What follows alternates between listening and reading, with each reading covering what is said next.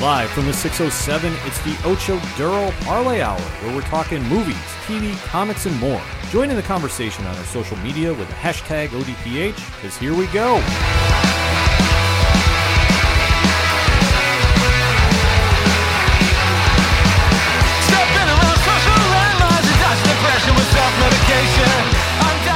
Welcome back for another edition of the ODPH podcast, better known as the Ocho Duro Parlay Hour. I'm your host, Ken M. Joining me in studio as always, he's the co-host. He is Padawanje. Hello, hello, hello. Folks, we have a lot to discuss in the land of movies, TV, comics, and more, so join in the conversation, will you? Head over to OchoDuroParlayHour.com. Find our social media links on Facebook, Twitter, and Instagram. Interact with us, and always remember to use the hashtag ODPH in the conversation, because we have a lot to discuss this week. Mm-hmm. And let's kick it off with a happy birthday, perchance, and that is happy birthday to one Bruce Wayne. And if we had a webcam live feed here, you'd see air quotes. Yes, because today, in current comics time continuum, shall we say, post-crisis, pre-New 52, it's been established that this is Bruce Wayne's birthday, February 19th. And obviously, if you know the comics, he's been around longer. Obviously, May 27th, 1939, Bob Kane and Bill Finger decided to create the one and only Batman. And this is kind of just recognized as his birthday. So we figured for the opening segment on this edition of the ODPH podcast, we would kind of talk a little Batman news, because there is a lot going on with Batman. Yeah. Now, first and foremost, there was the pictures released from the upcoming Matt Reeves film, The Batman. Yep. So we finally see Robert Pattinson in his costume. Well, we kind of see him. We kind of see him, but we have enough that we can kind of make some judgment calls on it. So, Pad, you've seen the pictures as well as I. What is your thoughts on it? I like the costume. I mean, this was one of the things that, wasn't really on my list of, I'm not sure how this is going to work. I'm a little skeptical. Obviously, anytime somebody gets cast as the new actor to play Batman, they're going to have a different iteration of the suit. It's going to be their own. It's going to be iconic, depending on your definition or your thoughts on some of those suits. George Clooney, cough. Yeah, bat nipples. That's all I'll say. Oh, God. But every time there's a new actor cast or even a new animated series cast, you kind of wonder, I wonder what the suit's going to look like. And no offense or disrespect to Robert Pattinson, but he's not exactly the bulkiest guy in the room. He's not exactly the buffest guy in the room. So I was kind of wondering, I'm like, all right, he's not Ben Affleck here. Let me get in the gym for 30 days and just really bulk up. So I was kind of curious about it. I like the look. It reminds me very much of the suit that was in the Batman Arkham video games. Yeah, I have to agree. I loved what I saw. I was not mad about that suit at all. I thought Pattinson looked the role, which, that's what you want essentially at the end of the day. And I know there's been so much controversy of, oh my gosh, you cast the guy from Twilight in the Batman. Yeah. Remember, folks, they also casted Heath Ledger as the Joker. And look how that worked out. I'll say they casted Robert Downey Jr. as Iron Man, which prior to that, he wasn't really a very welcome name. Exactly. So have some faith in it. Matt Reeves' track record speaks for itself. I'm very, very excited about this film and seeing the first pictures. Definitely agree this is from the Arkham video game series. This is what the suit reminds me of. Which in those video games, it's very much armor more than suit, I would say. Which leads me to believe one thing. He's going to be facing some shit. Well, you have to think so, because we don't really know much about the script other than they have casted a plethora of villains. Yeah. Well, and the speculation online, because a lot of people are going, wait, why are they showing this now? They just started filming. You hit the nail on the head, folks. They showed this because they just started filming, and a lot of people are speculating that they were getting ready to film outdoors. So rather than have people spoiled with what the suit looks like and something they might not want them to see, hey, let's get out ahead of it. Yeah, and I think that's smart ideas from them. Yeah. That to get ahead of the story before it breaks and, your tabloid sites decide to start running crazy with it, they're like, no, here's a suit. I mean, to be fair, it's not always tabloid sites or a tabloid photographer.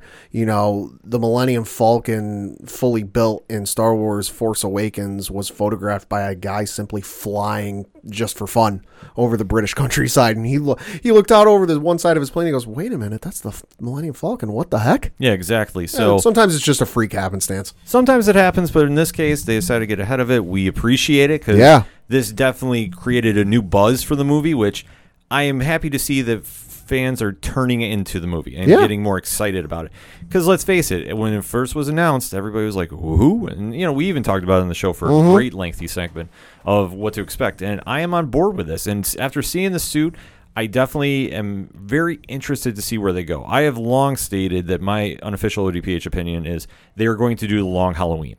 One of the most iconic Batman stories of all time. Set around his first years as Batman. So yeah, and that kind of floats with what's rumored online right now is that the movie will focus on him during his second year as Batman. Which I believe it falls around the same time. So that would make a lot of sense, and especially with the amount of rogues they have casted thus far. And you assuming that this is going to be a trilogy film, which you would figure, okay, if you know the story, and I won't go into spoiler detail, I'm going to highly, highly, highly recommend you pick up a copy of Long Halloween if you're a Batman fan. If you don't have it already, which I very much question if you don't have it if you're a Batman fan. But I digress. Going into this, though, they're going to borrow a lot from that, I feel. And looking at the suit, it's more modernized as if he was Batman right now. Yeah. Which I don't know what I exactly think of that. That if it's Batman in the year 2020, finding his way, I don't necessarily know if that's going to gel with me too much. I think that this is going to be set a few years prior. Obviously, I'm not saying it's going to be set around the year of the Joker. Right. So we can already kind of temper the expectations that Joaquin Phoenix's Joker is going to be in this trilogy. I'm not saying it's not going to happen, but I really, really don't think it's going to happen. Right. I mean, I don't really struggle with, the suit being super high tech and looking super armory and all that. I mean, I kind of wonder, given it, okay, it's the second year, like, okay, obviously he's going to use the Wayne funds to finance this thing and build this thing. I kind of wonder, all right, where's Wayne Enterprises at this point? Does it make sense, or is it kind of a reach?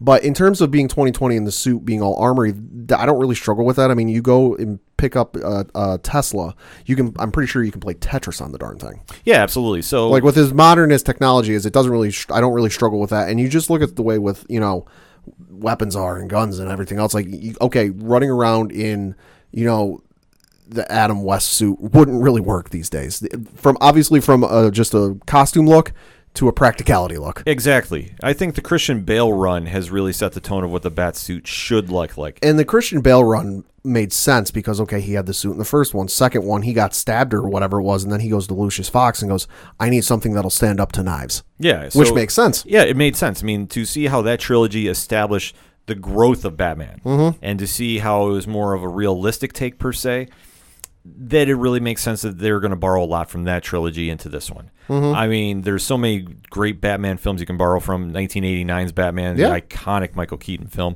and the Christian Bale ones really stand out. I don't think they're going to go near the George Clooney one. In fact, I'm really, really hoping they stay the hell away from that. I'm hoping they maybe reference it as a joke. Yeah, like we consider doing, putting nipples on it, but that just didn't make sense. Yeah, something kind of funny like that. I'd be fully fine with, and even with the the Batfleck version. Yeah, I think that you can definitely borrow elements from each and really make something, because at the essential case, Batman's suit is a light suit of armor. If you really break it down to the comics version. Yeah. So to see them borrow that for this film, I'm really thinking is a good idea, and I'm fully on board with it. The one area though that's been catching a lot of online questioning is the bat symbol. Now, depending on what camera you see it from, because there's the red light version, and then there's been a few that have taken the red light out and made it plain color, I guess is the easy way to describe it. Shout out to the people who took the red light footage and put it to the Daredevil theme. Yeah. That was awesome. Yeah, I mean, everybody's kind of run with it, and I understand why that they're making the comparisons, but I did not see it until they mentioned, and I'm like, yeah, but no. It's a cool thing. I thought it was funny. Oh, it's funny. It's funny. Well, you think about it, both those characters are very similar in different aspects. Both were played by Ben Affleck at one point. This is true. Frank Miller has written iconic stories. I know I'm throwing that word around a lot so far in this episode, but it's true. Born Again is the quintessential Daredevil story. If you haven't read it, it is essentially Daredevil Season 3. And you see The Dark Knight Returns is one of the most classic comic book stories. Not even Batman, but it's one of the most classic comic book stories ever written. And it really defines the character of Batman. For the time it is written in, it still stands up today. Highly recommend both. But to say that this is going to be a ripoff of Daredevil, I don't think so. But looking at the chess piece, though, This is where everybody is really trying to figure out what it is, because it does not look like a smoothed out piece of armor. No. It looks like there is something attached to it. Now, Pad, you were looking at the picture as we were recording. Yep. What is your thoughts on this? I can't really tell. I mean, I know we're going to get to what the speculation is online. I agree with you that it's not a simple piece of metal that is painted white or gold or yellow or whatever that is supposed to be the bat symbol. There is clearly something in there, but I just, for the life of me, can't figure out what it is. I am not sure either, and I know the running theory is the gun that killed his parents, which is just absolutely nuts. And I don't mean that in a negative way. I just, in terms of like storytelling, if you were to come up to me and say, Batman's got a new suit and he's got two pieces or, you know, split pieces of the gun that killed his parents in the chest plate, I'd be wondering if he was okay. Well, you know that he's one of the most fracturally emotional, challenged people in all of comics. I mean, just to go through everything he's gone through. Seeing your parents get killed is one thing, and then to go fight all the insanity characters you deal with on a daily basis in Gotham, I mean, that has to mentally wear you out. I mean, I think they kind of touched upon it lightly in Heroes in Crisis when that comic came out, but you know that he has definitely gone through some stuff, and definitely has some scarring there. So it's not out of the realm of thought. I know they covered this in Detective Comics 1000. Kevin Smith and Jim Lee had the short story about it, and there's a great article on IGN about this as well, too. So that being said, I'm looking at it, and I'm thinking, I don't think it's the guns. I don't think that they would go that route. That also, I feel, would be really weird to have, like, in your second year of being the Batman. Like, I don't know why you would do that. It's just really weird. Like, okay, it's a constant reminder of why you're doing this. Okay, for who? You? Like, you know why you're doing this. Like, you visit. I'm assuming he's going to visit his parents' graves a few times during this movie. Yeah, I would say that. My opinion is this is going to be some kind of extension of the utility belt. That could be. I don't know what though. Like maybe it's a grappling hook or something. That's the only thing I could think it was. It was going to be the grappling hook, and however they want to spin that in. Because it looks like if you take the two pieces out and like stick them together, they're almost like mirrored identical in terms of like what's on there. So it looks like if you take this thing out and fold it together, it forms into something. Yeah. So it could be a grappling hook. It could be the talons on the end of his gauntlets that he's had. Yeah. I mean, sometimes they do that, and it really kind of depends on where they want to go with it. I just think it's going to be an extension of his utility belt, whether it's a grappling hook, whether it's another bat something or other. Could be like a last resort option. Yeah, it could be, dare I say, a batarang. I mean, we haven't seen those in the movies in a long time, not since the Keaton era, but it could go either way. I mean, there's just so much. I mean, I don't remember Bale using one for some reason. I want to say Clooney used them, although they were real gimmicky. I really blocked that movie out. Because I remember towards because I haven't seen the movie in years. Yeah. Towards the latter half of the movie when they're trying to stop Mr. Freeze, some of them were like heat, whatever. So like he has them, but he doesn't use them all that often. Chill out. Yeah. Oh, what killed the dinosaurs? The Ice Age. Oh my God, there's so much bad with that movie. But this one though definitely has my attention. Still excited to hear all the news going on with it. The casting keeps getting updated. That we're getting a little more news about it. Like I say, I'm sticking to my official guns that it is going to be the Long Halloween until proven otherwise. I think that that's the route they're going to go with the amount of rogues they have. And to see that it's going to go, I can only imagine this is going to be a trilogy. That's, I think, what I last heard is signed on for 3. This is going to be the interesting thing. Like you said, there's a lot of rogues in this movie. And typically from comic book movies, when we've seen them tackle anything more than, 2, it's been a little messy. Yeah. So it's going to be interesting to see them pull this off, if they pull it off. Oh, I fully think they will. I mean, Matt Reeves has done such an amazing job with the Planet of the Apes trilogy. That's true. So I have no doubt he can juggle the characters around and make something happen there. So I'm fully on board with this. And obviously, it's been kind of Batmania at the box office a little bit. Joker just won for best lead actor with Joaquin Phoenix's portrayal. Albeit you can't really tie it to the comics. It's loosely as best. Yeah. And to kind of tie it back into our excitement for this movie, this past Sunday, we were the featured Sponsored Sunday podcast pick on One Movie Punch. Shout out to Joseph and everybody in Team One Movie Punch. And we asked them to do a review for The Dark Knight, the iconic, man, I've thrown that word around a lot, but dealing with Batman, there's so many iconic moments, you can't steer away from it. The great portrayal of the Joker by Heath Ledger, Christopher Nolan's trilogy, which really gave a realistic approach to Batman, played by Christian Bale, and everything going on with it. And the podcast episode is great. I highly recommend you download it if you haven't downloaded it already. And I kind of was throwing something back that Joe mentioned on the show. And what he was mentioning about is if Nolan kept going with the trilogy. And he was saying if Nolan did a Riddler movie or a Poison Ivy movie. And I shot him a line back and I said, who would you cast for it? And Joseph was gracious enough to give us some audio and give us some content of what he would do for the movie. So we're going to hook that up right now. So take it away. So the ODPH crew reached out to say thank you for the Sponsor Sunday episode over email, which is a totally boss move, by the way. Really, I should be thanking them for supporting One Movie Punch, your daily movie review podcast for currently playing newly streaming classic and cult movies, one movie per day every day. Without their support, I could never tell you that you can find us on Twitter, Facebook, and Instagram at One Movie Punch or at our blog at onemoviepunch.com. And I definitely couldn't tell you about our Patreon page, where they signed up to force me to write a review for The Dark Knight. If you couldn't hear them, I did some air quotes around force me. So when they closed their email asking me what I thought about who should play a Nolan Riddler, I knew a way I could thank them. And I call this one Nolan Riddler. I don't know who Nolan would cast to play the Riddler, and I'm not sure casting matters, but I would like a mix of the Gotham show Riddler, complete with Gotham PD history as a tech, and the Arkham Trilogy Psychopath on the gaming consoles. Backstory would begin with the flashback to when Bruce's parents were killed. A bullied Nigma, as a tech for the GPD for the Wayne murders, discovers a clue examining Joe Hill that starts him on an obsessive quest which reveals the hit was ordered by the Court of Owls. When he goes to blow the whistle, they laugh him out of the office. When he threatens to go public, the court uses his awkward social behavior and crazy theories, and maybe a traumatic childhood incident to declare him insane and throw him into Arkham Asylum. During Batman Begins, Nigma is constantly trying to trade his knowledge on the Wayne murders and the Court of Owls for his release, always laughed off. But when he gets the news about Batman foiling Al Ghul's plan, he starts to put the pieces together and realizes that young Bruce grew up to become the Batman. During The Dark Knight, Nigma smuggles a note to the accountant at Wayne Enterprises, which leads him to learn about Bruce as Batman. And in the wake of The Dark Knight, Nigma meets Joker in Arkham, since we're dreaming, and they start to discuss the Batman. The whole time, Joker doesn't know who Batman is and frankly doesn't care, but Nigma does, and that makes him want to top both Bruce and Joker. And then to close out the prelude to open the film, Riddler manipulates the Joker to create a disturbance, so the audience takes Riddler seriously as the stronger opponent and uses it to escape Arkham Asylum and disappears.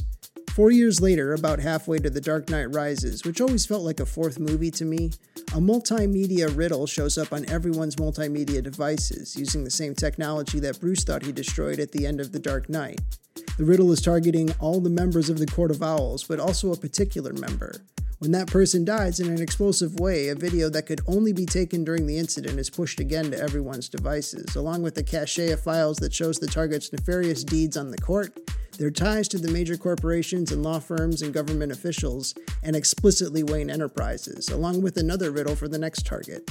Buried within the data, of course, is a secret message for Bruce/Batman, which brings him out of retirement, along with the reluctant Lucius Fox, who warned him about the technology. Of course, Batman needs to operate covertly, much more so than the previous two films, because Gotham PD is after him for Dent's murder, but also because as the Riddler takes out more of the court and exposes their misdeeds, the public begins to side with the Riddler. He builds a loyal gang of followers for even more spectacular methods of taking out targets, but always precisely, with none of the damage or mess that Batman has left in the wake of his misadventures. With each billionaire he takes out in the Court of Owls, the economy begins to tumble even further, which only increases Riddler's popularity. Riddler's ultimate plan is to expose and eliminate the Court of Owls, reveal the truth about the Wayne murders, and reveal Batman's identity right before killing him, to show the public that billionaires have been waging proxy war in the streets while the people suffer. I'm not sure how all that comes together, but I do like that it would end with Bruce Wayne, identity intact, renouncing all his contracts with members of the surviving Court of Owls and their affiliates, and using that platform to announce his new partnership with Miranda Tate, to convert the weapon system into a fusion reactor for civilian energy. But since the social situation in Gotham is unresolved, he gets booed off stage as another billionaire, and that leads him into the life of a recluse, while Miranda Tate slowly takes over operations.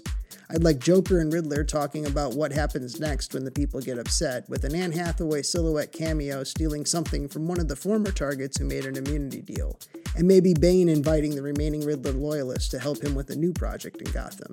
It hooks right into the storyline of the fourth film. It also makes the relationship between Miranda and Bruce much more believable. And sure, bring back Joker and Riddler for The Dark Knight Rises and give it the real Arkham Asylum feel. Cast whoever you want in that story. I'm all in with anyone. I'm actually fine with changing Edward Nygma into any other demographic, because like Joker, I don't think it really matters who is the Riddler, just that he or she is smarter than Batman and willing to do whatever it takes to prove it. I would trust the Nolans to find the right fit. I've thought about this a little bit. Thanks again for your support, guys. Joseph out. Pad, thoughts on that? I mean, it's a good idea and it's a great story. Just I don't think Nolan would do it. Just you really think about it. First movie, Batman Begins, it's him versus Ra's al Ghul and getting his footing. Second movie, it's him, footing firmly established, taking on Joker and all that insanity. Third movie, kind of coming back from things, dealing with the fallout of the previous movie, kind of a continuation of Ra's al Ghul, sort of, while also taking on Bane. I just think there's a little, to involve, Bane and what is it, Talia and just all the other stuff. Just way too much going on for a Nolan Batman movie. Sign me up. I am sold on that. The minute you said Court of Owls, I was just marking out. I'm like, that is my go-to villains. That's Snyder and Capullo's first run. I mean, you know how much of a fan I am of that if you've been listening to the podcast. I am all on board with that movie. In fact, I was guessing who the Riddler would be. So, okay. Pat, I'm going to ask you as soon as I'm done giving my take. I think it's got to be Leonardo DiCaprio. Yeah. I mean, he works well with Nolan. Yeah. And he could definitely bring out the insanity, but with the brilliance with it, too. I think he would absolutely crush it in that role. Oh, yeah, Leo would be good. I mean, I really can't think of who would be good to play that role, just because Riddler hasn't been done since, Jim Carrey in the, what was that, the 90s? I can't really think of anyone that would be just, especially since I think the Riddler, I think of his portrayal from the animated series, and just that's what I hear, and that's what I expect, and that's what I picture. Because it hasn't been done, I can't wrap my head around, that person be good. I am sold on the idea of Leo being. The more of it, I was listening to Joseph's take on that. I am just more sold on that idea for a movie. I wish we had it, but he'd be good, but he'd be expensive. He would be, but if you're going to go all out, he depends, because he does have that working relationship with Nolan. Yeah, you never know if he would take maybe a discount and do like a Robert Downey Jr. deal for it. It could happen, but either way, I know we never got to see that trilogy or that movie, but man, I'm sold on that. What about a Ryan Reynolds? Ryan Reynolds would be good too. He could pull it off, just kind of the worky, quirky, Riddle, goofy portion if they were going that route. Yeah, it all depends on your interpretation. I would say if you go the animated series route, he's wacky, goofy, kind of like mischievous and playful. Whereas if you go the Arkham video game route, it's it's kind of playful, but at the same time, I want to rip your head off. Yeah, it just depends on the interpretation you want to do, and that's why I said I think Leo could be able to swing both if you really want to jump into it. And I know that whenever we're going to see the Riddler appear in this next trilogy coming out for Matt Reeves, I know it's going to be a knockout of the park. Yeah. We don't know about any casting yet, but everything we've seen thus far and the legacy of the films going in with Batman, Pattinson is looking the role. He's definitely got my attention. He's got your attention. Definitely let us know what you think. Hit us up on that hashtag ODPH. And a special shout out and thank you again to Joseph from One Movie Punch. If you're not familiar with One Movie Punch, download it on any podcast provider you have. Is definitely worth the time if you're into films. Definitely worth it. Highest recommendation I can give. Shout out and thank you again to Joseph about that. We're going to take a quick break. We'll be right back. Hi, I'm Sunny Hepburn. And I'm Brandy Fleeks. And this is Book of Lies, the podcast, where we discuss liars, cheats, and thieves, scammers, and dirty, rotten scoundrels. So tune in for new episodes every Tuesday to hear about another low-down dirty liar. And learn how to spot them. So that's Book of Lies podcast. Find us on your favorite podcast player or on Twitter at Book of Lies Pod, on Instagram at Book of Lies Podcast, and on Facebook at Book of Lies Podcast. And if you want to send us an email, send us one at bookofliespodcast@gmail.com. Okay? Bye-bye!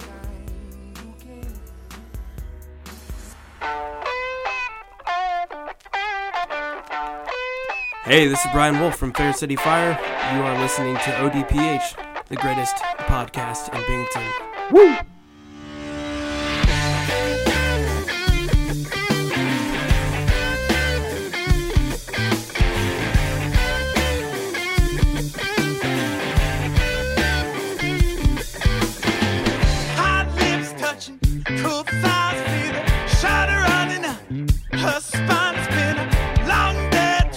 A long night, but I'm not stopping till I Coming back for segment number 2 on this edition of the ODPH podcast, and we have to talk our usual recap of the DC Arrowverse shows on the CW. Now, we are going to be talking spoilers if you haven't caught up to this past week's episodes, but we are going to be talking some Flash. We're going to be talking some Legends of Tomorrow. We're even going to talk a little Supergirl. Okay. So I'm going to throw that out there. So let's kick it off with The Flash in 3, 2, 1. Pad, what did you think? Really? This episode did nothing for me. I'm sorry. Like, it was another, to use an anime term, it was filler. It was, if you're a Dragon Ball Z fan, it's the episode where Goku is on Snake Way and meets Princess Snake. Totally useless, never referenced ever again in the rest of the series. This episode is more filler. I understand they're trying to do stuff and trying to set up a villain and set up this and set up that. Could you really have done this in one episode? Because I feel like 2 is a stretch. Yes and no.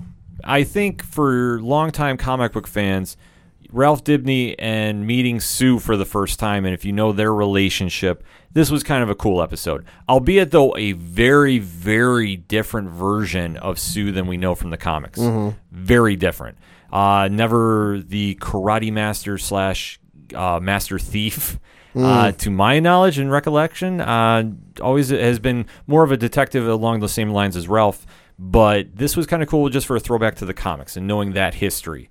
And for the rest of Team Flash, I do agree with you. It was kind of a snooze fest. Well, and that's the thing. Sue first showed up, and he went, oh, "It's you," and then went to commercial. So here I am, not recognizing who it is. I thought it was Jesse. I thought Jesse'd somehow come, because you just got the episode last week where you see some version of Harrison Wells, whether it's Reverse Flash or Earth 2, right, or Earth 2 Harrison Wells. So I'm going, wait, is Jesse back? It looks like Jesse. Yeah. So, like, just the way they presented it for me didn't do anything for me. Right, but that's, like I say, for me, knowing the history of Ralph Dibny and his relationship with his Sue, it was a very cool moment, and I was really interested to see how she was going to play out on screen.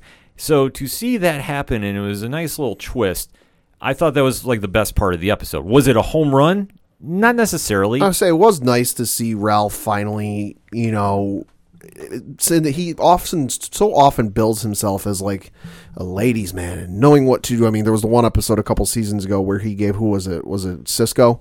Oh, the Book of Ralph. The Book of Ralph on how to woo and date women, and it actually was like a terrible idea and like full of terrible ideas. So it was nice to see him finally like have that romantic relationship building and really have something going. That was nice, and it was nice to see their relationship kind of bud and grow. But the rest of the episode, didn't care. No, it definitely didn't. I mean, that was the cool thing about Hartley Sawyer's portrayal of Ralph Dibny. He finally got his chance to really run as the leading person.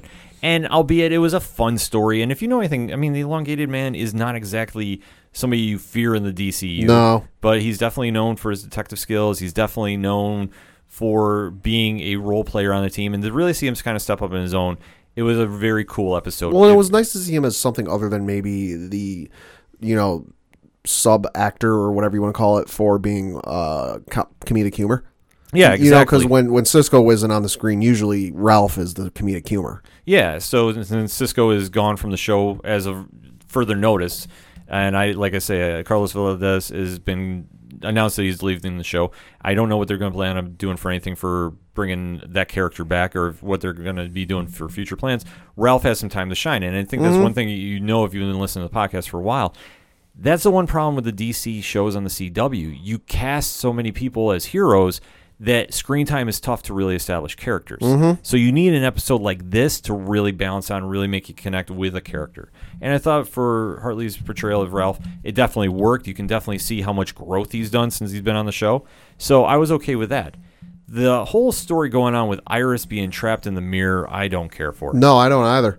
It's boring to me. Like this one, she's trapped in there, so we kind of get a little more story of what's going on, and she meets Eva, who has been trapped in there since the particle accelerator accident, and it's really just kind of been going, okay, what's going on here? However you want to define that time pocket they're in. If you call it that, I'm not sure how, and how there's another imposter now of Iris escaping, and basically this organization known as Black Hole is secretly trying to take over Central City.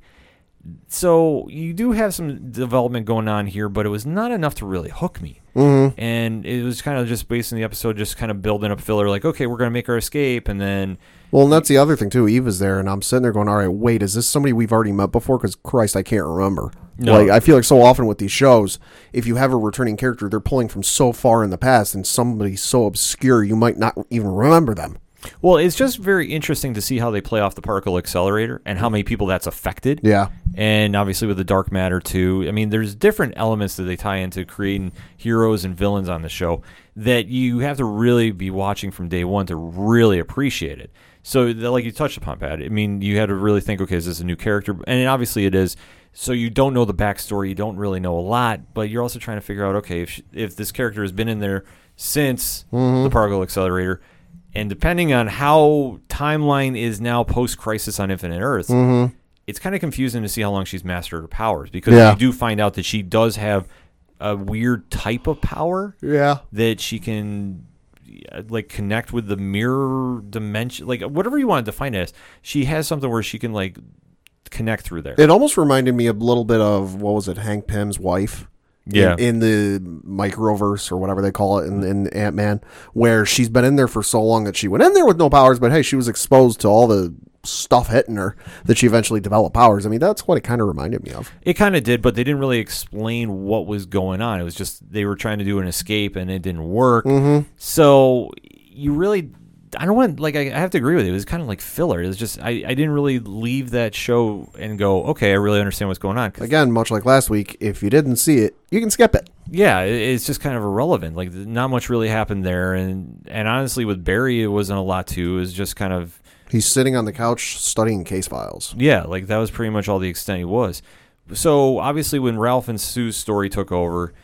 It definitely balanced out, and at least it made it somewhat worthwhile. Because to see that interaction, like I say, it definitely played off the romantic tension between them. I think Natalie Dreyfus played a good Sue Dearborn, and just what the direction is. Because as Ralph has been searching for how long since Sue's parents have hired her? What did they say? 9 months? Yeah, something like that. It's been 9 months, and you really find out, okay, what's going on after it appears there's an assassination attempt on her, and how Sue creates a story about how a gangster named John Loring is chasing her, and basically uses Ralph to con him into helping her and steal a diamond that would take a metahuman to do. So you don't really know how long she's been watching him, because it is revealed that she is a pretty smart detective in her own right. Well, and I love the one scene where she locks Ralph in, what was it, the bank vault.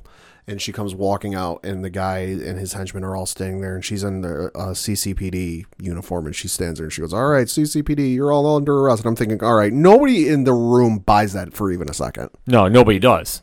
So it was kind of cool, though, how Ralph used his powers of, manipulating his body to look like Joe. And obviously, it was a cool playoff that he got to really demonstrate some of his powers. Because you do forget, though, a lot of times, like, what he can do and what he can't.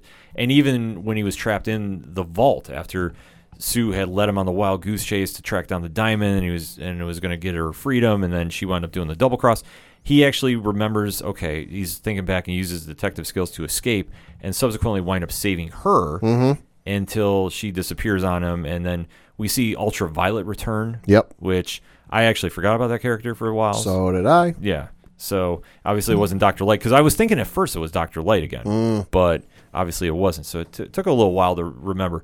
And obviously they have so many people jumping around that it does throw it off for a little bit. But either way, you did see, okay, Ralph has established himself. Then there's going to be more to this story going on, because the diamond has the black hole icon on it. Like, it's covered in it. Right. So I'm not sure where this story is going to go, because now suddenly the secret organization, and honestly, when I see that icon, I think Spiral from the Grayson series. So I don't know if they're going to try, like, flipping that and tying that into it. I don't know. There's so many questions involved in this episode, and there wasn't a lot of answers. And it wasn't like they're leaving me hanging about them. It was just kind of more like, all right, well, I'm here and I'm watching. I don't really get what's going on. But they did give hope for next week. Yeah, they did. And who is coming back? Grodd. Yes. So we're finally getting one of the classic Flash rogues, which I can't wait to see. Every time they've done Grodd, it has been phenomenal. And now since Grodd is part of the timeline, That is always key. Because when he's not, and it's obviously the difference that they've gone through the years with him, he's now on this earth. Everything's set up to really succeed and really show where his powers are. And I can't wait to see it because I think that so far since they come back from Crisis, it's been kind of a whimper on Flash. Yeah. It really hasn't stuck out. I mean, I know they had the new Dr. Light show up and where they were going with that and just really kind of balancing out. Didn't really do anything. Just honestly, it was kind of like, it's here. So obviously next week I'm a little more hyped up about Legends. Flipping the page though. Legends was okay. Yeah, no, Legends was enjoyable. Legends is Legends. I mean, is American Doctor Who the story of where they were going this episode with Marie Antoinette and running from France. Well, and that's the thing I love with Legends, especially since they have the recurrences, I think is what they're called. You know, I enjoy these because it's always, okay, what point in history are we going to and what is absolutely ass backwards wrong? In the instant they said, oh, we're going to France in 1793 or whatever it was, I'm like, okay, so middle of the, roundabouts the French Revolution, people should be getting their heads lopped off, and all of a sudden they're having a raging kegger. And I'm like, this doesn't sound right. No, it definitely doesn't. And this is where you really saw some of the other cast step up. And I mean, Jess McLean, who plays Ava, was given the captain's role since Sarah Lance, played by Katie Lotz, was not on the episode. Really on her own mission. So I'm not sure where that's going to kind of play out in the future. Yeah. And so you saw the interaction with the team, and I know they're focusing a lot of attention on Zari again. Yeah. Tala Ash. I'm not sure where they're going to go with that, because the one thing is, since the timeline is reset, she is slowly getting back her memories and what she can do and what she can't. And to see how that team is kind of building around it, and they've been focusing a lot of time on her, it kind of gave me, in a weird sense, the whole first season Agents of S.H.I.E.L.D. and how much we're focusing on Quake Yeah. kind of vibe. But it's a little different, because they're spending so much time on her character that it's got to be a big reveal when it happens. And obviously you see what goes on with her and how she's living the quote-unquote Kardashian life and how she gets knocked down a few pegs and definitely dips in a little bit with the time travel rules, and how her and Ava have now formed this friendship, which I think is very cool to see. That I think that those two characters could definitely play off each other a little bit more. And to see Ava now officially on the team, that not so much she's given the role of Sarah's girlfriend, but she's kind of standing up on her own and running the team, I think is a really good idea, and it really gives her a chance to really spread out. And this episode, I thought she did a really good job with it, especially dealing with run through France and then dealing with the only way you can describe it is it's Legends, the Legends storyline. And the backstory line, though, going on with John Constantine. Oh, boy. Now, that is going to get very, very messy as it goes, because obviously he's going demon hunting, and anytime he's dealing with hell, it's never a good thing. It never is. And I do love how they left the cliffhanger ending, where basically Ezra has manipulated his soul to be killed early. His lung cancer was going to get him, has now been sped up, and they left him basically where he dies on the end of the episode. Yeah. Now, where this goes next week is anybody's guess. I don't think we've seen the last of Matt Ryan as John Constantine. No. By a long shot. No. But to see where they're building it for the overall story, I'm really kind of confused, because Constantine is doing his own mission, so he has not really been connecting with the team. And you see the rest of the team is just doing normal Legend stuff. Now, I don't exactly know how you want to play that out, but I'm kind of sitting there going, eventually this is going to come back together. I just know how they're going to pull this off. Yeah. And it's really, I don't want to say confusing, but it doesn't have the sense of like, okay, there's really like a lot of flow to it. And to see where they're going to wind up going, because I mean, if Astra's supposed to be the major villain this season and she's unleashing all these evil souls from hell and they're running crazy through the timeline, it has to tie back somehow to the team. I think it's just a case of, for once they're not really referencing or tying it into a previous comic or a previous story that have been in the comics, and they're just kind of using it and writing their own. So it's one of those situations where you can't really see the end. You don't know no pun intended, you don't know the end game. No, you don't, but it's also one that it's been a little confusing getting on board with. Yeah. I mean, that's the only thing since Crisis came back. I think these two shows they've been okay. They haven't been home runs, though, by any stretch of the imagination. So I want to see him kind of pick up on track. I know when Grodd comes back for Flash, it's going to be a definite upgrade. And where Legends goes, it's Legends. So it's going to be more of the same as they tie into the season. But especially if they want to come back after the following season that they're already committed for, I think they really got to kind of find a little more continuum. Continuity. Thank you. I'm butchering it because I'm getting too wound up talking about it. But they need to find something more because, like I say, it's just real, wash, rinse, repeat. And I don't know, like I'm not even vibing off it. And it also kind of gets the sense they're forcing characters into different roles. It just doesn't gel and just doesn't make sense.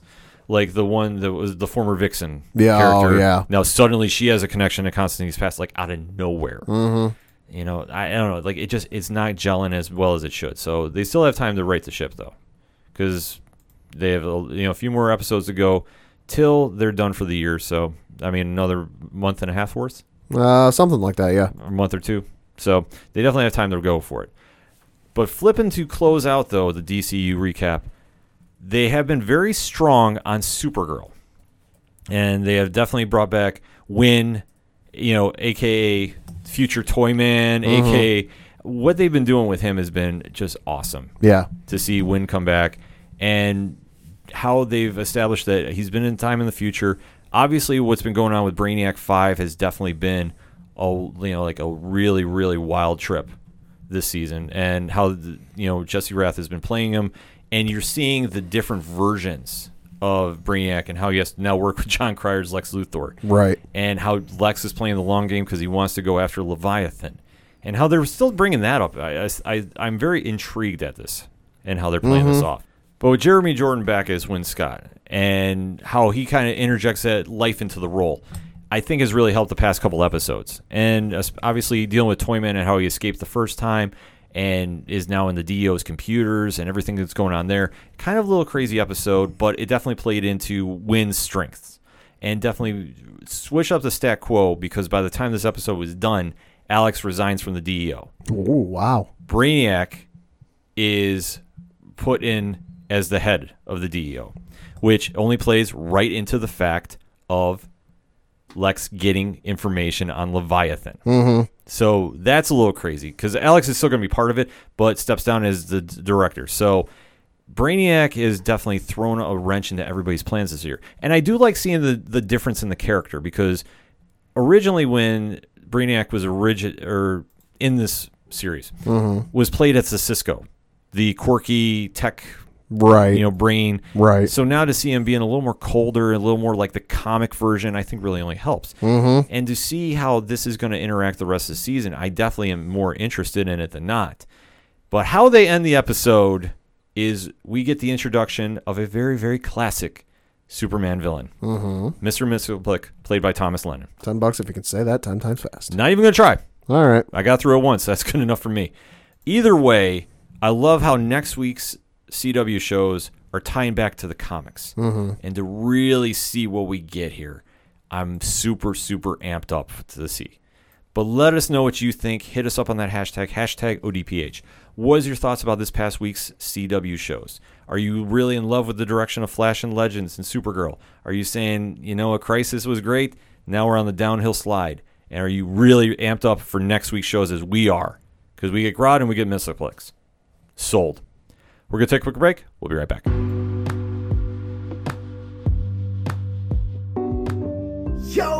Yo, what up? It's your boy, Kobe Mack, host of the Colby Told Me podcast. It's my whenever I want to deep dive with the Mac himself, where I get to amplify my movie reviews for your listening pleasure. This is my 30 minutes or less solo pod, keeping it real with reviews, sometimes movie news, and an always dope box office breakdown. I'm the best subjectively objective film critic in the game, and when they ask you where you heard it from, you tell them Kobe told me. Peace. Hey, what's going on, everybody? This is George Gatton, and you are listening to the Ocho Duro Parlay Hour Entertainment Edition.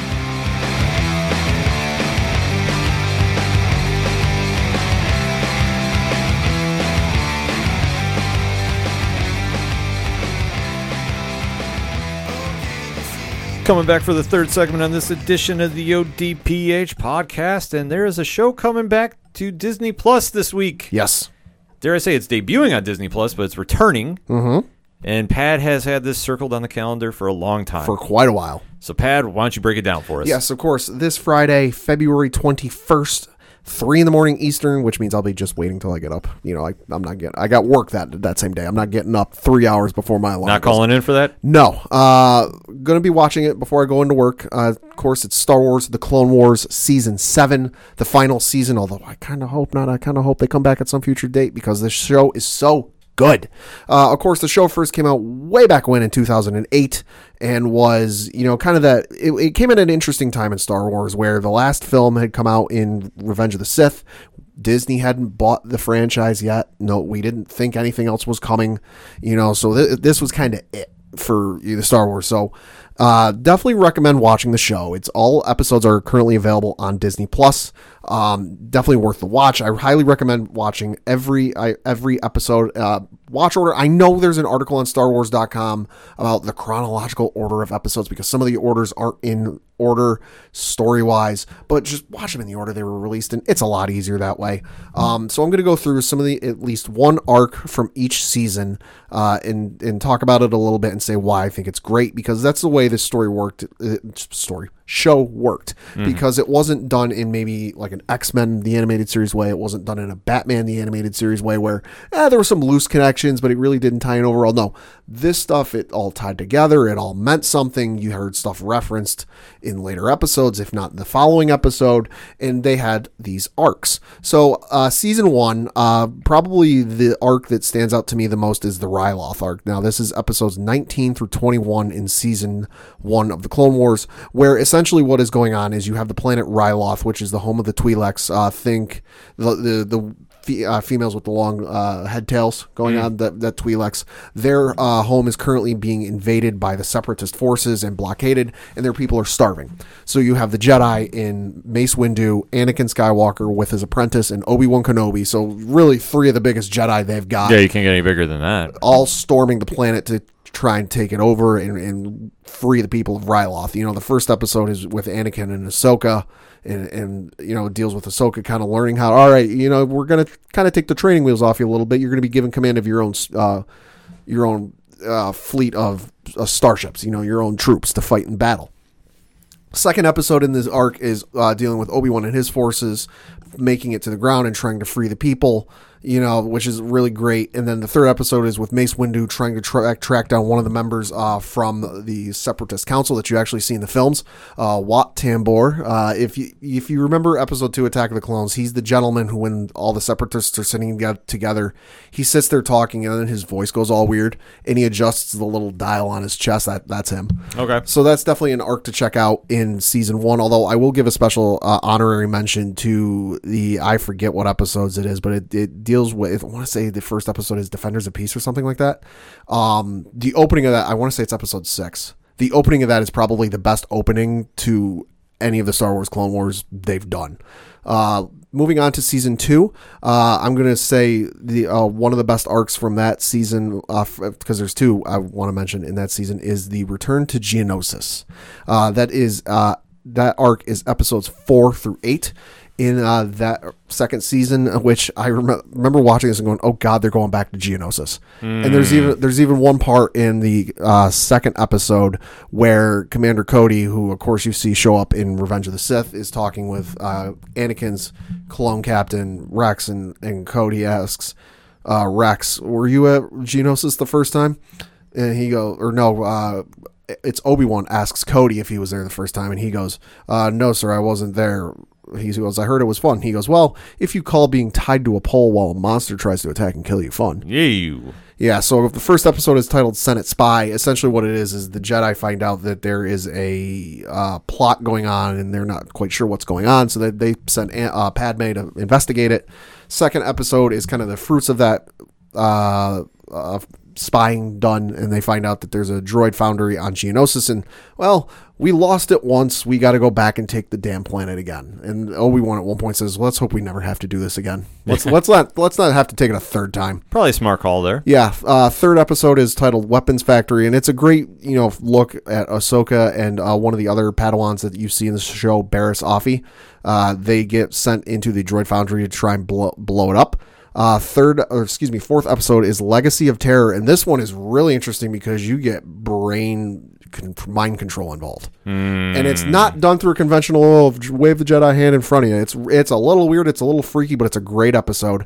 And then the final episode is Brain Invaders, which is kind of like, oh, you thought you dealt with it, nah, joke's on you. Interesting. Yeah, so after that, another great arc in season 2 is the Mandalore arc, because this kind of turned Star Wars fans on their head a little bit, because for a long time, people always had this thought of what Mandalore was and what a Mandalorian was, and it's this armor guy, it's the Boba Fett type that leaps into battle, always bounty hunting, always contract hunting, and this kind of turned things on their head. It introduced a Mandalore that isn't really a warfaring people, isn't really a fighting people. Well, we're more pacifists now. We're not so much into fighting. I don't buy that. Yeah, well, spoiler alert, it doesn't last long. First episode, this is episodes 12 through 14 in season 2. First episode is the Mandalore plot, which is essentially, word has gotten to the Republic that Mandalore, which at this point is neutral in the war. Yes, there are some planets in this galaxy that are neutral. They're not on one side or the other. There's about 1,000 of them, if I remember the arc right. It deals with Obi-Wan Kenobi getting sent to Mandalore and really trying to find out, all right, are these rumors true? Is Mandalore really looking at joining the Separatists? Then you get the second episode, Voyage of Temptation, which features Anakin and Obi-Wan bringing the head of Mandalore back to the Senate to kind of try and explain, all right, listen, hey, here's what's really going on. We're not doing this. You also find out something a little interesting about Obi-Wan's past. He's not the good, upstanding, rule-following Jedi that you might believe him to be. I'll leave it at that. It's a great reveal if you haven't seen the show before. Do you think we tie that into the Obi-Wan series coming up? Let's put it to this way. If Rey had ended up being a Kenobi, that episode would have explained it. Okay. Fair enough. If it would have been a weird workaround, but if Rey had ended up being a Kenobi, it would have worked in this way. Okay. The final episode is titled Duchess of Mandalore. Essentially, the head of Mandalore gets framed for something, and it's her running around trying to prove her innocence. It's a great series, and it really introduces the Mandalorians and Mandalore, which really become a focal point as the series goes on.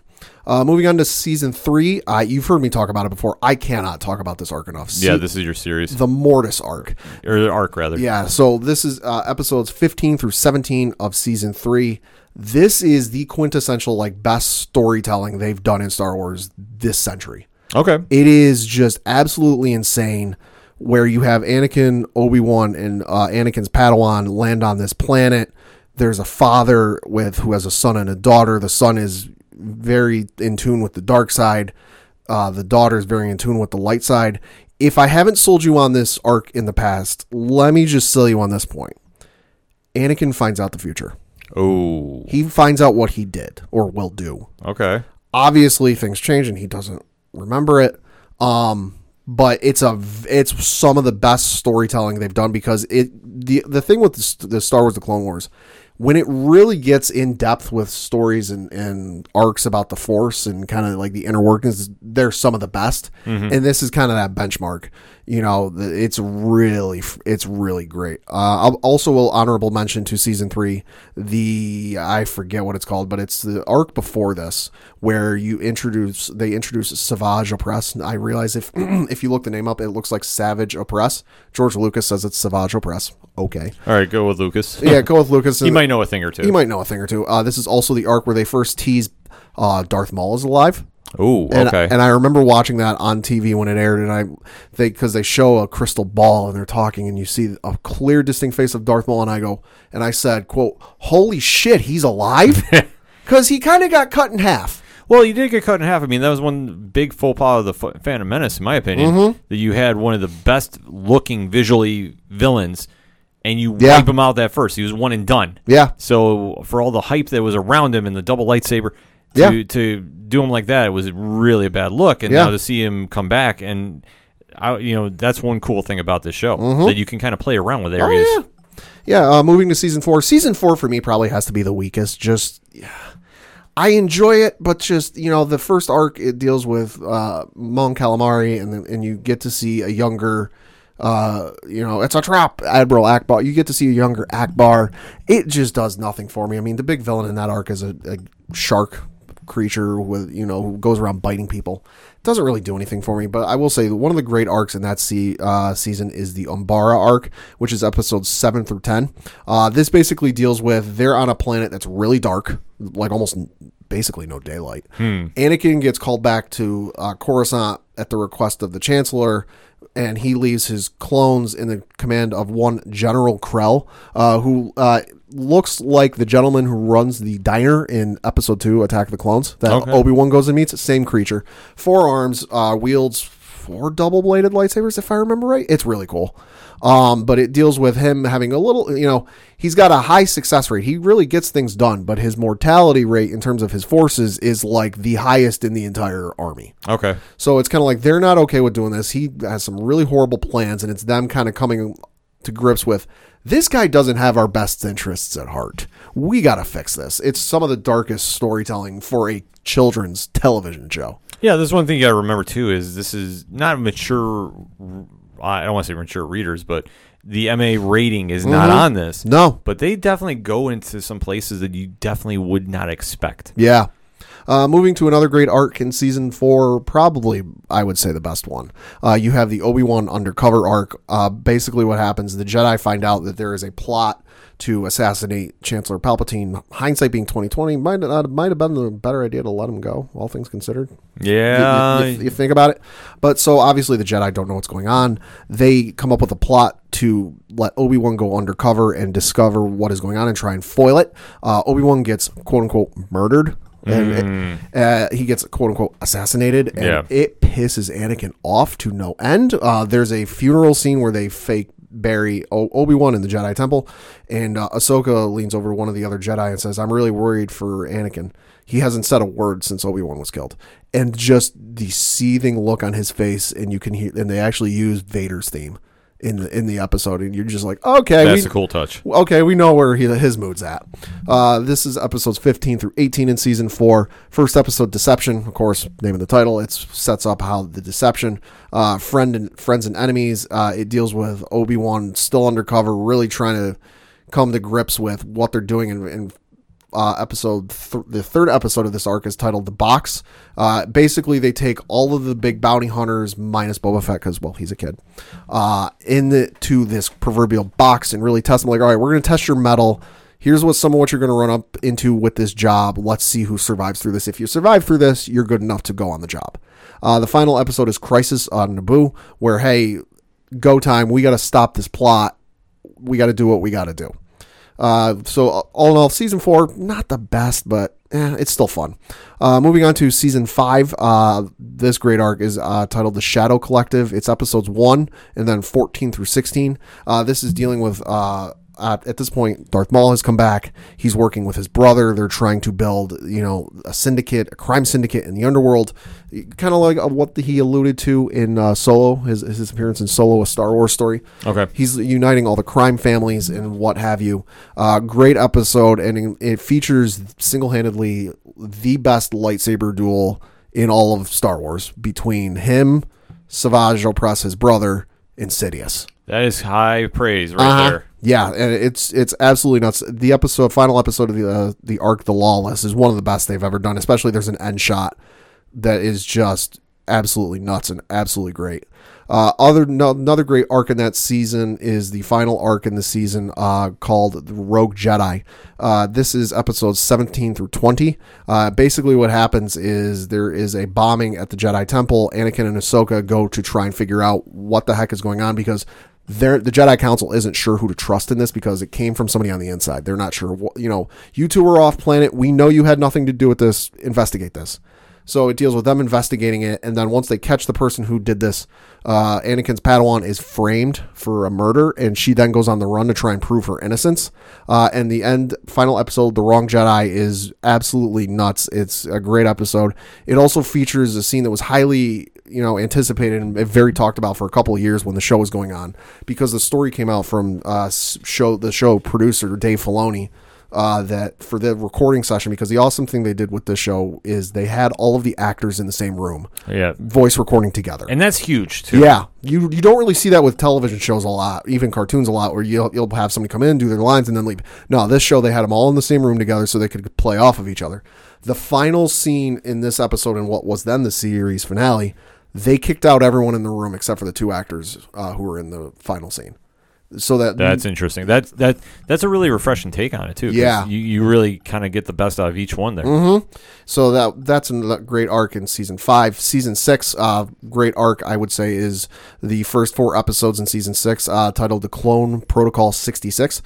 You want to find out what happens when Order 66 almost gets exposed before it's time for that thing to go? This is your arc. It's a great arc involving one of the series' ongoing characters that it gets introduced way back in a then forgettable episode in season 1, but becomes one of the fan favorite characters as the series goes on, where they find out something. One of the clones in his battalion dies. He's like, something doesn't seem right. This isn't right. Why would he just snap and do this?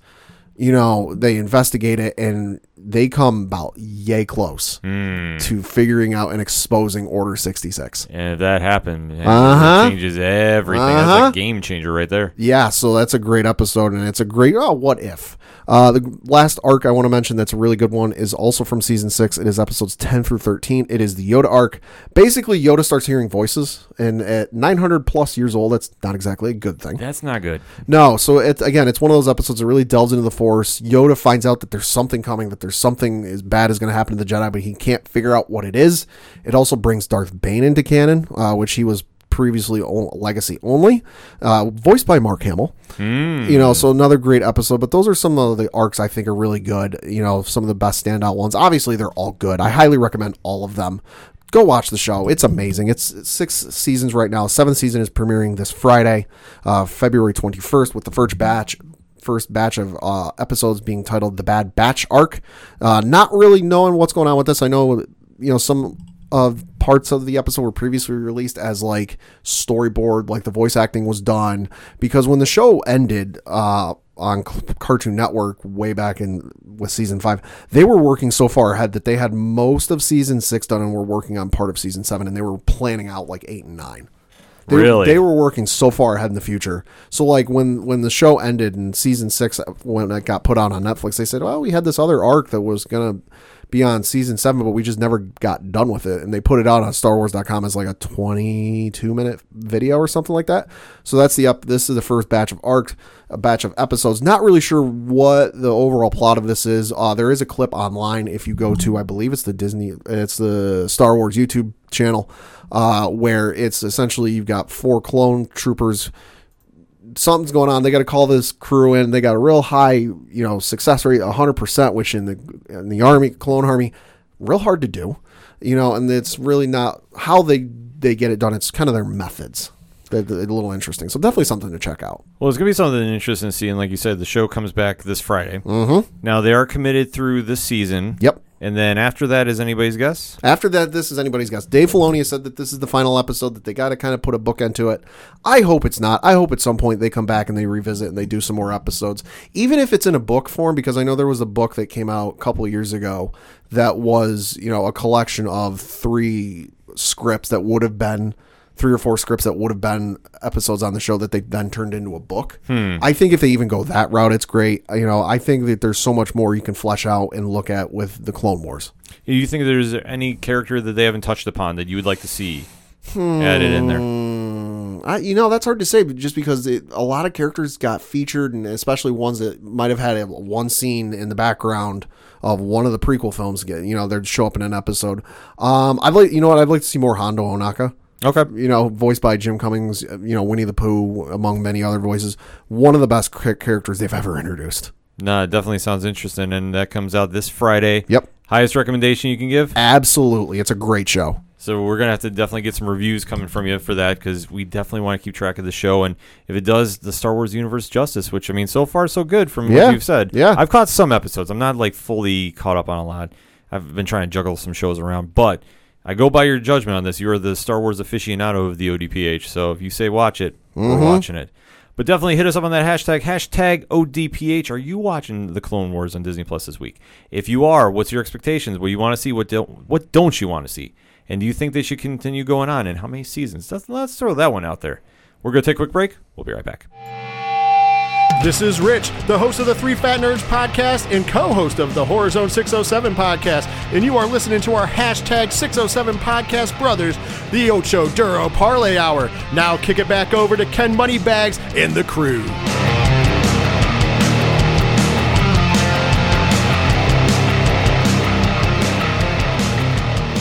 Coming back for the final segment on this edition of the ODPH podcast. Pad kicks off with those one-shots. Got a couple of things to talk about, continuing the Star Wars theme from last segment.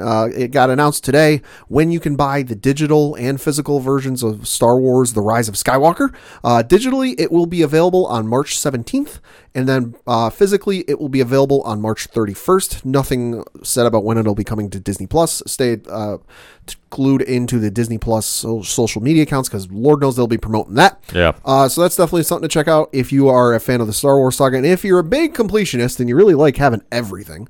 Best Buy is offering a 27-disc Skywalker Saga box set. 27 discs. It retails at a small, measly price of $250. All 27 discs will be in both. You will have both 4K and Blu-ray. It will feature a hardcover book and a letter from Mark Hamill. As much as I love Star Wars, I am not shoveling out $250 for this. Yeah. I already own the previous movies. I don't need to own them. Some instances I own them in more than one format. Not by choice. That's just how it goes. I will not be purchasing this because I cannot stomach dropping $250, even for something I love as much as Star Wars. It is a costly penny. Mm-hmm. So depending on how much you want to spend with your money, and then, hey, you're entitled to do with it whatever you want. Mm-hmm. You're getting a lot for what you're getting. Yeah. So it's not like you're getting next to nothing. Yeah. That's a lot. The letter from Mark Hamill is it's cool. It's cool. Yeah. I'm not hating on that. But, it just depends on what you want to do with it. That's a little steep for me. Yeah. Like, I'll probably get the Blu-ray when it comes out. Yeah, I'll get the Steelbook from Best Buy because the Steelbooks are always awesome. Yeah, so... Yeah. Switching gears, also talking some movie news. Tom Holland, who was on the blue carpet, it wasn't a red carpet, it was a blue carpet, premiere for the new Disney Pixar film Onward, was asked about Uncharted, the Uncharted film, which has been in the works off and on for, probably about a decade now. It's finally happening. He said when speaking to IGN last night that it's filming in about, quote, 4 weeks. He said, quote, "If I'm honest, one of my favorite video games ever is the fourth Uncharted game. It's unbelievable. And lots of the inspiration from the film has come from that game in particular. It was interesting when I last sat down with Tom Rothman, who is the Sony Pictures chairman, and we were talking about video games, and I was like, oh, I've just finished Uncharted. And he was like, well, why don't you play Nathan Drake? I remember being like, I would do anything to play Nathan Drake. Please, that would be amazing. So yeah, we start shooting in 4 weeks. Mark Wahlberg is going to be amazing as Sully. The stunt department that we have out there in Berlin have done an amazing job already prepping the stunts, and it's going to be an exciting one, close quote. So for those of you who aren't familiar, Uncharted is a series of video games from the folks over at Naughty Dog's Studios. There are 5 games, I want to say. Well, technically 6. I almost forgot the PlayStation Portable one. That are set around the world. Think Indiana Jones, but kind of like a younger version of Indiana Jones. Okay. It's draws in kind of the same inspirations, simple plot, looking for something, turns out to be a little more mystical than you might have expected. Definitely a lot of fun. Definitely interested to see where they go with this, because obviously with Tom Holland being cast in the title role of Nathan Drake, they're going younger. And to say they're borrowing from Uncharted 4, which is a great game, and it's going to be very interesting to see what they do. I'm not sold on Mark Wahlberg as Sully. YouTube, if you haven't played the Uncharted games and don't have a PlayStation, just YouTube Uncharted Sully and find some clips of him. I realize that's older and later in the Uncharted timeline. I just don't buy Mark Wahlberg as Sully. That's my one gripe with this. But if the trailer comes out and I like what I see, I'll change my opinion. Yeah, I gotta see a trailer first before I make an opinion. I'm not super familiar with the franchise. I know it's a video game, but Tom Holland definitely has been putting in some work, so yeah. Have to check it out. Obviously, he saved the MCU with Spider-Man, so it's true. What can you gotta get a little support there. Mm-hmm. So for my one shots, let's talk some Walking Dead. Yeah. Now the AMC long-running zombie 10 years. I know. Can you believe it's gone that far? The long-running zombie soap opera returns this Sunday as we're recording. Sunday. February 23rd on AMC. So, Pad, let me ask you this. Are you excited?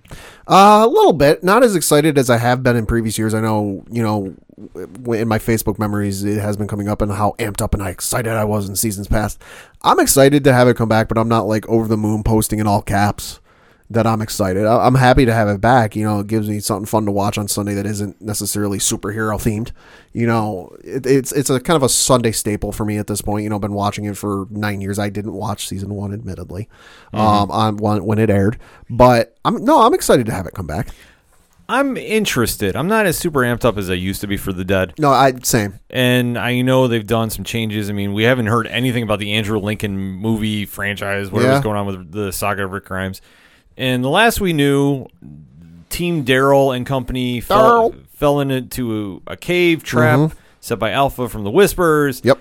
So I am just going to go on record and say this. If no major character dies within that cave, I'm just going to go off on the show next week. I'm serious. I hate when they do the major fake outs like what they did with Glenn when he fell off the dumpster and there was no chance in hell that he should have escaped. And he should have got killed off right there. I will say I had some fun with that because there was a friend of mine who was convinced he wasn't dead. And I was coming up with every which way possible to say that he was dead. He had to be dead. And they just wouldn't accept it. Yeah, so obviously when somehow Superman survived, only to get punked out by Negan as he did. Well, I shouldn't say punked out. Cause you knew that was coming. Yeah, but we all knew that was coming with Negan. So I mean, I remember you and I having conversations when they had said Negan was coming. I'm like, you and I both going, are they going to do the scene? I don't know if they can. Yeah. They did it. And they did the scene, which was a turning point for a lot of Walking Dead fans. Because comic book fans, we all knew what was coming with that. Yeah. Everybody that just jumped on it because TV's hottest show at the time got a little freaked out. Some people were freaking out. Others were going, oh, that was badass. And then there was that third group going, ooh, I think that was verbatim from the comics. Yeah, exactly. So whatever they do here, because it's the Whisper War, they need to do something big. Yeah. I'm sorry, because if you don't kill off a major character that's in that cave, this is all for nothing. Like, you can only do so much where Daryl escapes when 100 zombies are around him. Well, isn't Denai Guerrero supposed to be leaving the show? She is. What if this is where she goes out? I'd be okay with that.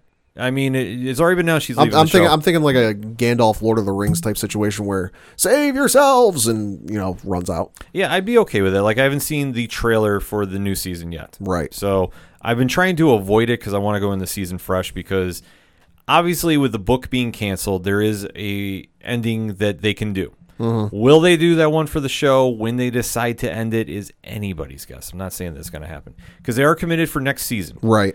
After that, we don't know anything. The only thing that we can say for certain, Fear the Walking Dead is coming back, and that Worlds Collide or whatever it's called, the new show with the kids. Yeah. So we're still going to have Walking Dead on AMC. So take it for what it is. I'm more excited for seeing a Better Call Saul come back for the final season. Yeah. But that's just me. But I'm still going to give it a shot. I've already gotten this far. I got to go finish it out. But I'm just saying, if they decide to do it safe and like botch up a major death, which they should do on the show, because they did that when Alpha had the spike scene and killed off characters nobody cared about. I'm sorry, nobody did. They got to step the game up. Otherwise, it's just going to be all like, wash, rinse, repeat again. And I don't want to see that. I got better stuff to do. Sunday night, I'm going to be watching Supergirl because, hey, it's the 100th episode. I forgot to mention that during the segment. So, that being said, AMC has got to step that game up. They got to definitely, move the needle and get people watching Walking Dead again. Because if it fails flat, I wouldn't be surprised. Like I've said before on the show, and I will say it again, would not be surprised if next season's the last one. Just given how tumultuous the reception has been the last couple of years. Yeah, it has to be. In my opinion, it's got to go. So let's end talking some more Batman, because we open up the segment because it's Happy Birthday Bruce Wayne Day here on the ODPH. What do you get for the man who can literally buy anything? Parents? Oh, wow. Wow, Pad. Wow. He went there. Yeah. Man, that was cold. Well, it looks like we might have to get him something for Father's Day because it has been tweeted out by Tom King that there is an image of Batman with a pregnant Catwoman. Somebody call Maury Povich. On top of a rooftop. And there has been no clarification of where this is going to be happening. This is only just an image that was tweeted out. The artwork is by Mikel Janin, who has been a long time. If you've gone through Tom King's run on Batman, Janin's drawn a lot of Batman issues with him. So we don't know where this is going to be tagged into. Okay. So that being said, it could go a lot of different ways. Is it going to be tied into the Batman Catwoman series that's eventually going to come out? I know it's been delayed a little bit. Mm-hmm. I don't know, because Clay Mann was supposed to be the artist involved with it. Right. There's another Catwoman special edition that's coming out that they do for their characters when they hit like the 80th year. Yeah. So I'm escaping like the official title of it, but could it be a part of that? Sure. We don't know. The only thing for certain is the image is out there. Fandom is running a little crazy with it. What's going to happen? Which is to be expected. It's to be expected, but it could go a lot of different ways. I mean, it could just be like a futuristic story. Obviously, if you know the comics real well, this could introduce Helena Wayne in from Earth 2 and you go the multi-universe. So there's a lot of different ways this can go. So that being said, stay tuned for some more information. I don't really have a lot on that. Just I know that I've been getting hit up on social media at OD Parlay Hour. Thoughts on this, and that's my official take. Wait and see. This could be a throwaway thing, like an imaginary sequence. Yeah, that seems more likely. This could be written in the continuum. I don't know, because obviously, with the Batman Catwoman series coming out, who knows what's going to happen there? The only thing I know is Clay Mann's drawn it, and Tom King's writing it. And all I know is the Phantasm's going to be in it, and you have me hooked. Exactly. So stay tuned for more information on that. Also, talking some Batman news.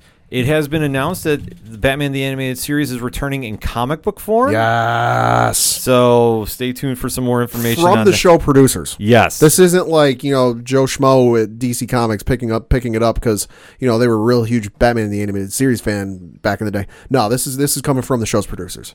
Yes. So I would take this as a continuation, official canon to the animated series. Who knows? Maybe they'll bring it back. Listen, man, fingers crossed on that one. I was just waiting to see Pat go, like, if it doesn't happen, I'm going to be quitting the show. If it doesn't come back, if the series doesn't come back, I'm okay with it. It's still a great series. Nothing will ever change that. But if it comes back, I will be over the moon. Oh, absolutely. So before I do the comic book rundown, since obviously it is Happy Birthday, Bruce Wayne, Pat, I'm going to throw you on the spot. Okay. Favorite Batman moment or Batman comic story? Favorite Batman moment probably has to be in Dark Knight Rises, where he finally comes back and makes his appearance in the suit.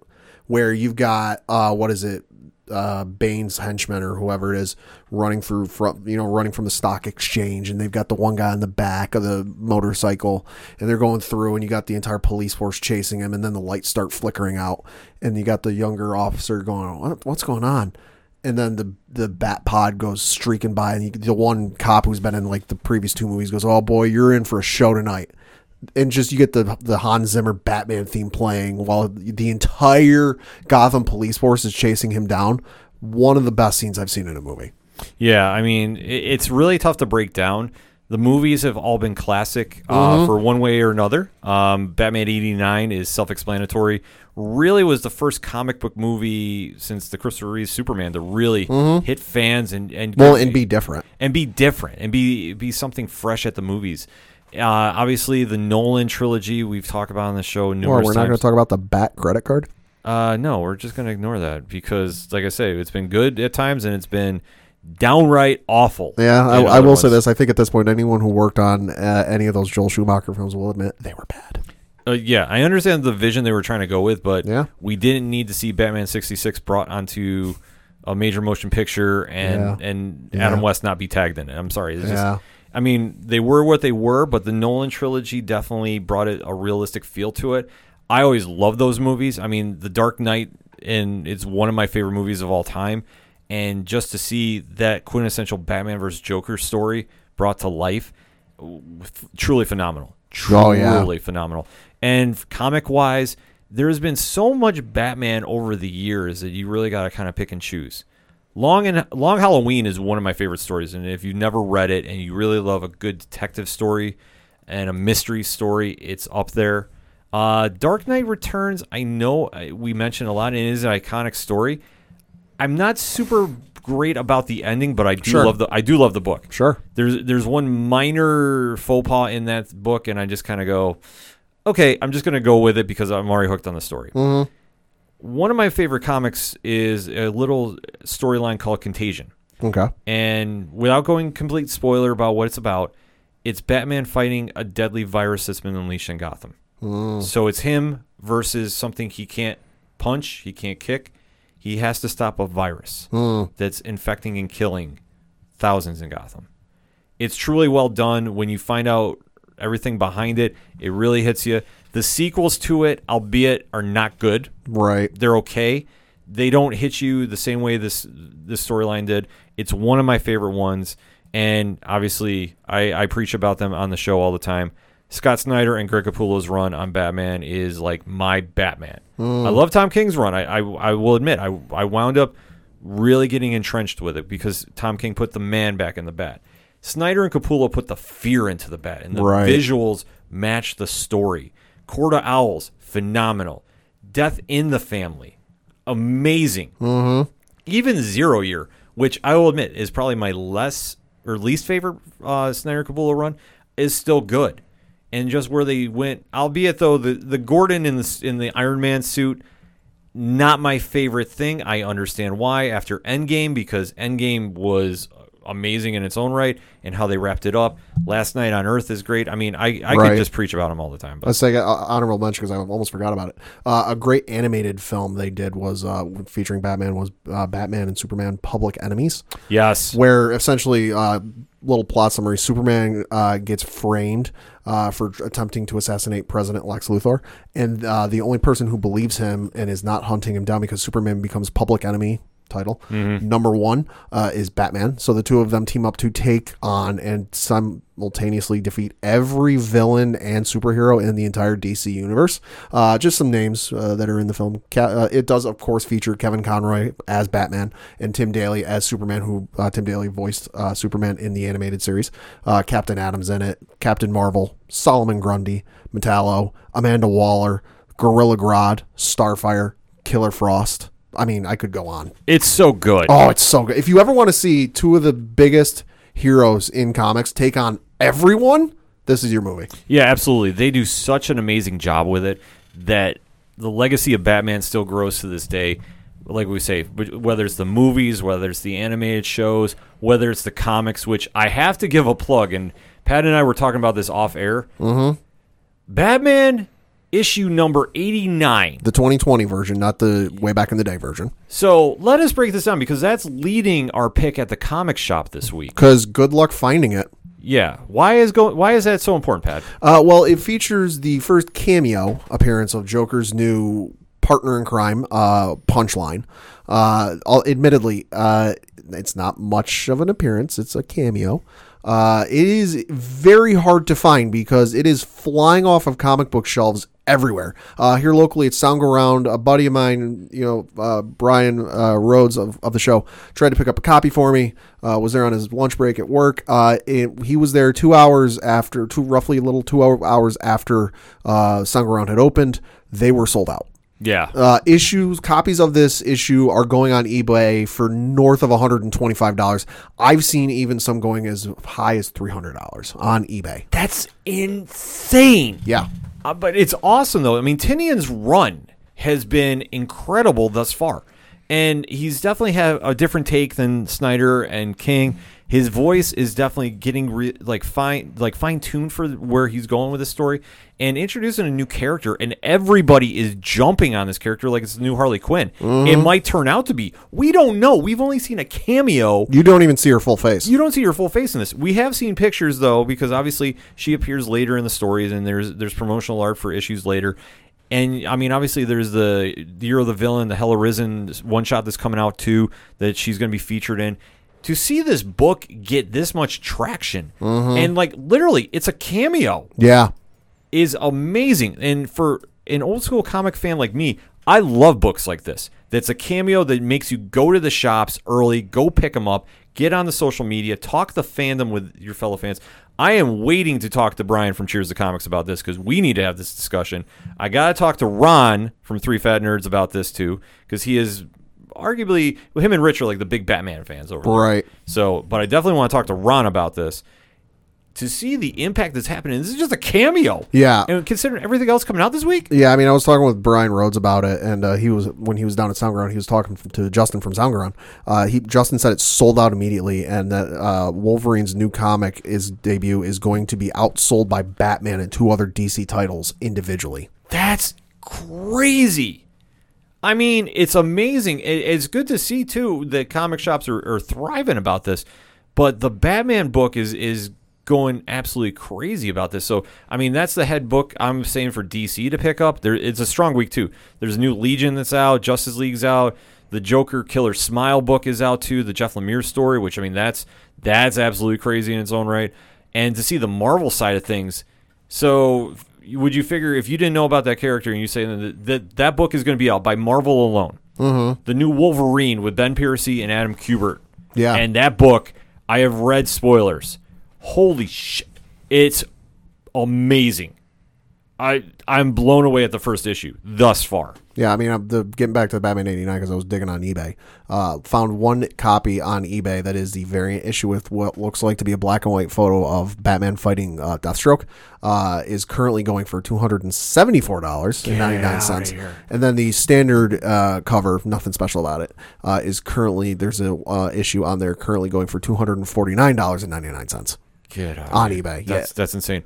Like I say, for that book to be beating the Wolverine book coming out the gate is crazy. It's amazing, but it's like I said, my pick going into this week was going to be Wolverine. Like I said, the Punchline thing was going to be interesting because we don't know, but everybody is jumping on. It's like this new Harley Quinn, so we'll have to wait and see. I mean, the Marvel side is a strong book week too. Yeah, with Wolverine #1 coming out, it's big X-Men week too because Marauders is coming out, New Mutants is coming out. New Daredevil's coming out. I mean, there is Al Ewing's Guardians of the Galaxy is coming out. But Batman 89, if you can get down to the comic shop. If you can find it anywhere, congratulations. Yeah, because I know it's obviously going to go second and third printing. It's going to go like 14 printings. Oh, yeah. I mean, it's going to go crazy. So this character is going to be featured heavily. And I'm not saying we're going to see him or see her in the Matt Reeves movie. No. But I'm not doubting we won't see possibly something on an HBO Max down the road, maybe a DC Universe. I'd say maybe 5-10 years from now. She's just introduced. We don't know anything about her. We don't know anything. But obviously, I'm going to say this, Pat. If this book keeps projecting as it is right now, don't doubt within 3 years. I'm even going to go on that limb. Don't doubt within 3.